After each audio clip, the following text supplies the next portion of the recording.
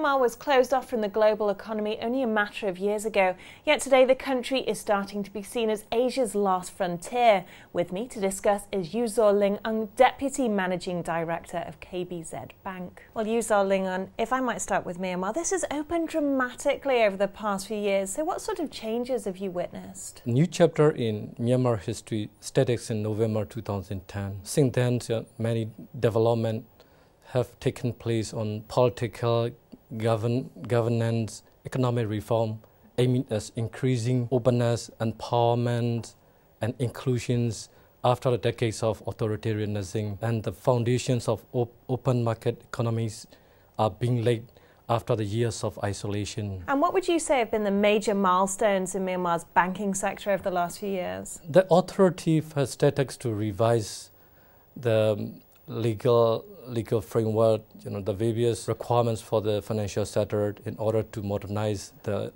infrastructure, the institutional framework, to liberalize the foreign exchange market, and relax some administrative control. The Central Bank of Myanmar, the major development was the awarding of the authorized dealer license and money changer license to the private commercial bank. The Central Bank of Myanmar implemented of the banking network, the authorized automatic clearing system house, and established the Myanmar Payment Unions for the first national payment gateway. 9 foreign banks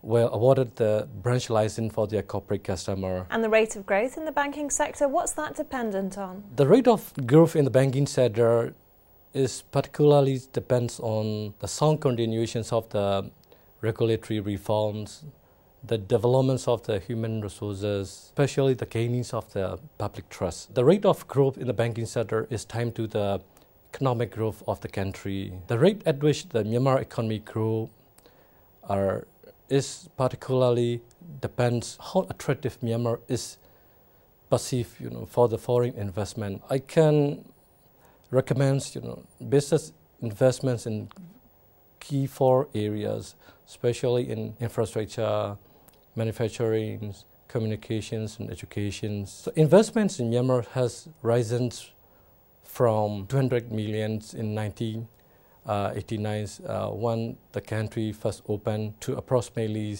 8.5 billion in the year 2014-15. And the challenges? The Myanmar banking sector is facing challenges, particularly in the pace and natures of the regulatory reform process in developing the human resources and re-establishing the public trust. These challenges are even more important while taking consideration 9 foreign banks have already entered the Myanmar, as well as Myanmar is going to join the single market of the ASEAN Economic Community by the end of 2015. So as Myanmar banking sector grow in terms of size and complexities, so well the demands on the human resources for the bank.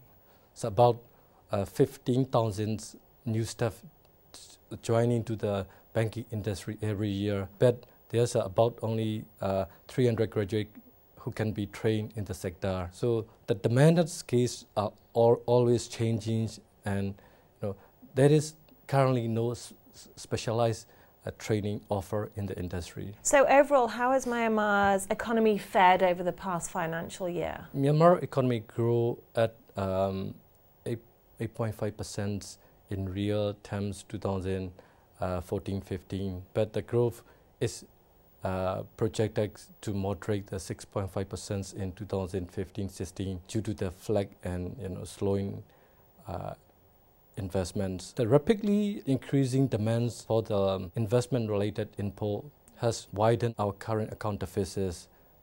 This, together with the general strengthening of the US dollar, has put a pressure on Myanmar exchange rate. So rapid growth in credit to the private sector has fueled the monetary expansion. Inflation is estimated to reach over the 10% in the year up to July. All fiscal policies and expanded credits are contributing to the growth of the economies. Although fiscal policy and monetary policy is likely needed to be tightened in the forecast periods to deepen inflationary pressure and to stabilize the exchange rate system. And finally, looking towards the future now, and do you see this growth continuing and why? Yes, of course, the growth will continue in the future. The trend for the past 5 years, since political and economic reform occurs in 2010, our country has been consistently experiencing the growth rate of around 8%. Now that our countries have concluded our general elections just in November 2015, with the Daw San Suu Kyi party, the major opposition party, has won the landslide victories, the gaining some super majorities and will be forming the new governments. That's why, the growth rates to increase even more. This political development is pretty much welcomed by the Western and international investor. So I expect, Western multinational corporations who have thus far maintained the wait-and-see situations to finally enter the Myanmar. Likewise, the many companies from our regions have been entering in the last few years.